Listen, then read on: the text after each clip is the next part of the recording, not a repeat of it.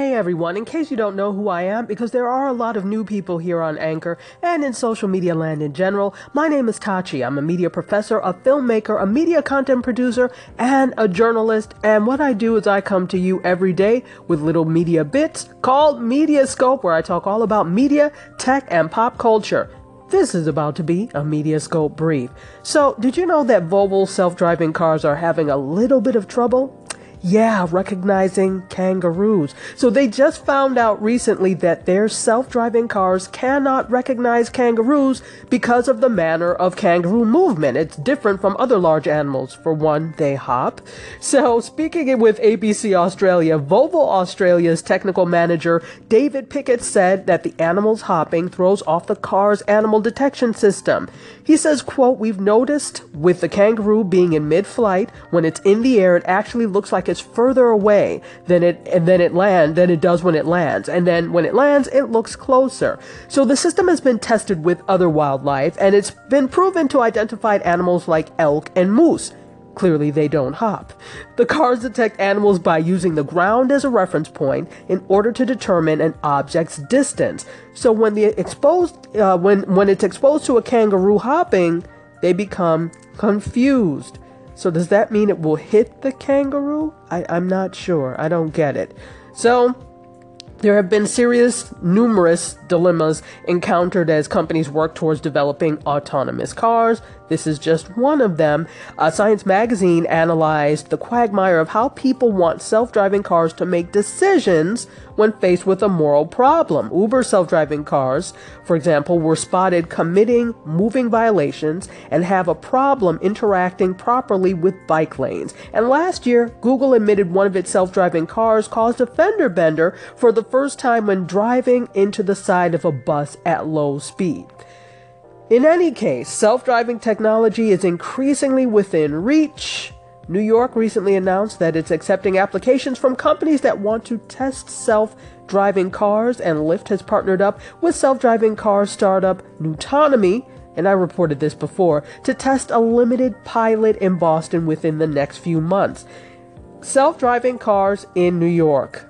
Now, okay, we shall see. In any case, this is interesting. If you have anything to say, make sure you call into the station. I would love to shout you out and to answer whatever question you may have. But the news is that Volvo self-driving cars for right now can't recognize kangaroos. Okay, cheers. Welcome back, everybody, to another Mediascope brief. This time we're talking E! News, more specifically, Maria Menounos leaving E! News. This news comes after she revealed to People magazine that she was diagnosed with a brain tumor earlier this year and recently underwent surgery to remove it, according to Deadline Hollywood.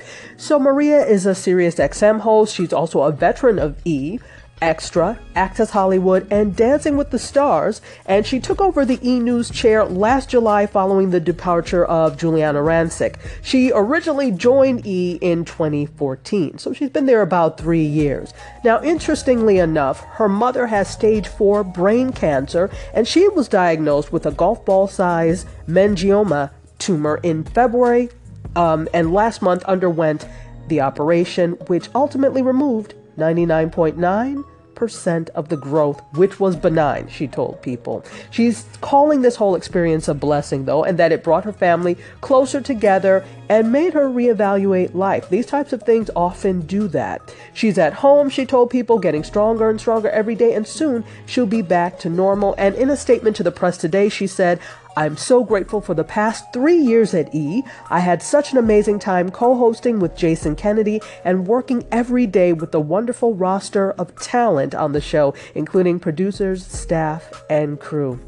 Well, everyone at E! is sending thoughts and support to her, and we as well send thoughts, support, and positive energy to Maria Menounos. I hope that you all are having a great day thus far. Cheers. You knew it wouldn't be too long before I was back on the scene with another Mediascope brief for you. This time we're talking YouTube, more specifically YouTube TV. It's 3 months old and they're expanding into 10 additional markets. This is according to CEO Susan Wojcicki, and she announced this at VidCon. Of course, everything was announced at VidCon. It's been about 2 weeks now since VidCon ended. So in case you don't know, YouTube TV is a skinny bundle over-the-top service which launched last April in 5 markets, and soon they're going to be available in 10 more. Let me name them for you in case you're interested. Dallas-Fort Worth, Washington, D.C., Houston, Atlanta, Phoenix, Detroit, Minneapolis-St. Paul, Miami-Fort Lauderdale, hey, that's where I am, Orlando, Daytona Beach, Melbourne, and Charlotte. So this collection of network cable and digital channels is priced at $35, and it's already available in LA, the San Francisco Bay Area, New York, Chicago, and Philadelphia. So according to Wojcicki's blog post, she said, quote, "We see more millennials using YouTube TV than any other generational group. Now, with this expansion, millions more people will be able to stream their favorite live sports and must-see shows from top broadcast and cable networks." Well, clearly, the battle of the OTT, or over-the-top, is on. So I'm interested to know, because I'm a recent cord cutter, but I've had enough of cable and their overpriced services. So I cut the cord and I use Roku plus Sling. What are you using? Are you too chicken to cut the cord, or did you recently cut the cord and you're wondering what's out there? There are actually a lot of choices out there now. I want to know from you what you're doing for TV. There are a lot of millennials. You guys know I'm a professor. I teach millennials. A lot of them don't even have terrestrial TVs. They watch everything on their phones, if they have tablets, and on their computers. So I'm interested to know from you whether or not you have cut the cord. My good friend Kevin No Malone, who also happens to be my co-host on the podcast TV Channeling, where we talk all about TV, film, entertainment, and we do television reviews. That's right, of course, shameless plug. But Kevin No Malone is very much into us cord cutting so that he can save on all the wonderful services that his cable provider will give him because everybody's cutting the cord. That's what he thinks anyway. In any case, I can't wait to hear from you. Cheers. Well, it's about that time for a Caller You Say What. You know what this is. The segment where I publish listener call-ins and respond to them. First up, we have Candace Marie. Let's hear what she has to say about our mutual love for H&M.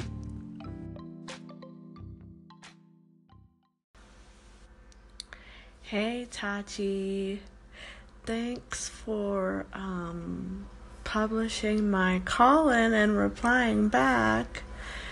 And I'm right there with you. I am an H&M freak. I'm obsessed with H&M. I would say I'm right there with you that 75% of my wardrobe is from H&M. H&M or Old Navy. I like to kind of keep it simple too. Old Navy has some nice stuff too. But H&M is my go-to. I don't live in New York City anymore. I am originally from New York City, and now we live in Colorado Springs, Colorado. But anyway, yeah, gorgeous necklace. Gorgeous. And, by the way, I cheat on my jewelry, but I'm a paparazzi accessories consultant, and that's jewelry, and everything is $5. Candace Marie, my dear, thank you so much for calling in all the way from Colorado Springs.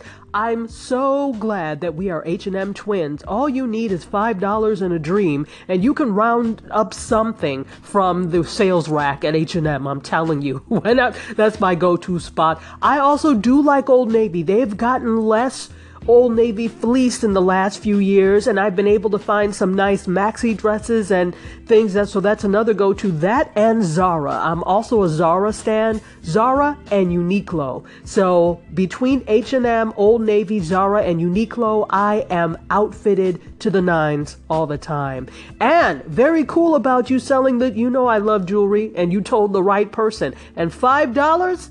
No worries. I'm going to have to check out your site. Get at me on DM, and I'd love to check your site out. Okay? Thanks for calling in.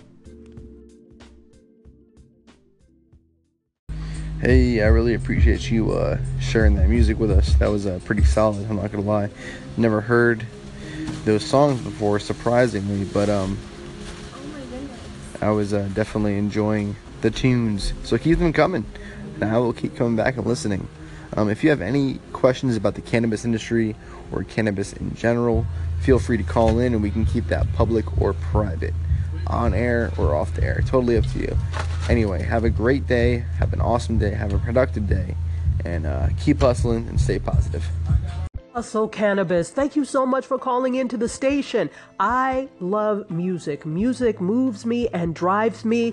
You may not know this, but I'm also a dancer choreographer, and I always come up with the pieces of music I want to use before I even think about any movement. I'll hear music, and then I'm like, this would be perfect for a dance. A lot of choreographers do it the other way around, but I start with the music. So I'm so glad that you enjoy it, and I hope you keep coming back because I will keep providing it. And I am definitely going to listen to your station, and I do have some comments or some questions about uses for hemp oil. Yeah. Okay, so I can't wait to hear what you have, and thanks so much for calling in. Cheers. These next two callers, you say what's come from Mark, aka The Pill, and Mike Stevenson. Mark and Mike. Okay, they both have some comments about the kangaroo and Volvo self-driving car story. Let's take a listen. Now, I will neither confirm nor deny that I ever have or will hop across a crosswalk, but it does beg the question. If I just happen to do so, does this mean that I will be murdered by a hit-and-run self-driving Volvo? Hey Tachi, I just listened to your segment about the self-driving cars and they can't recognize kangaroos.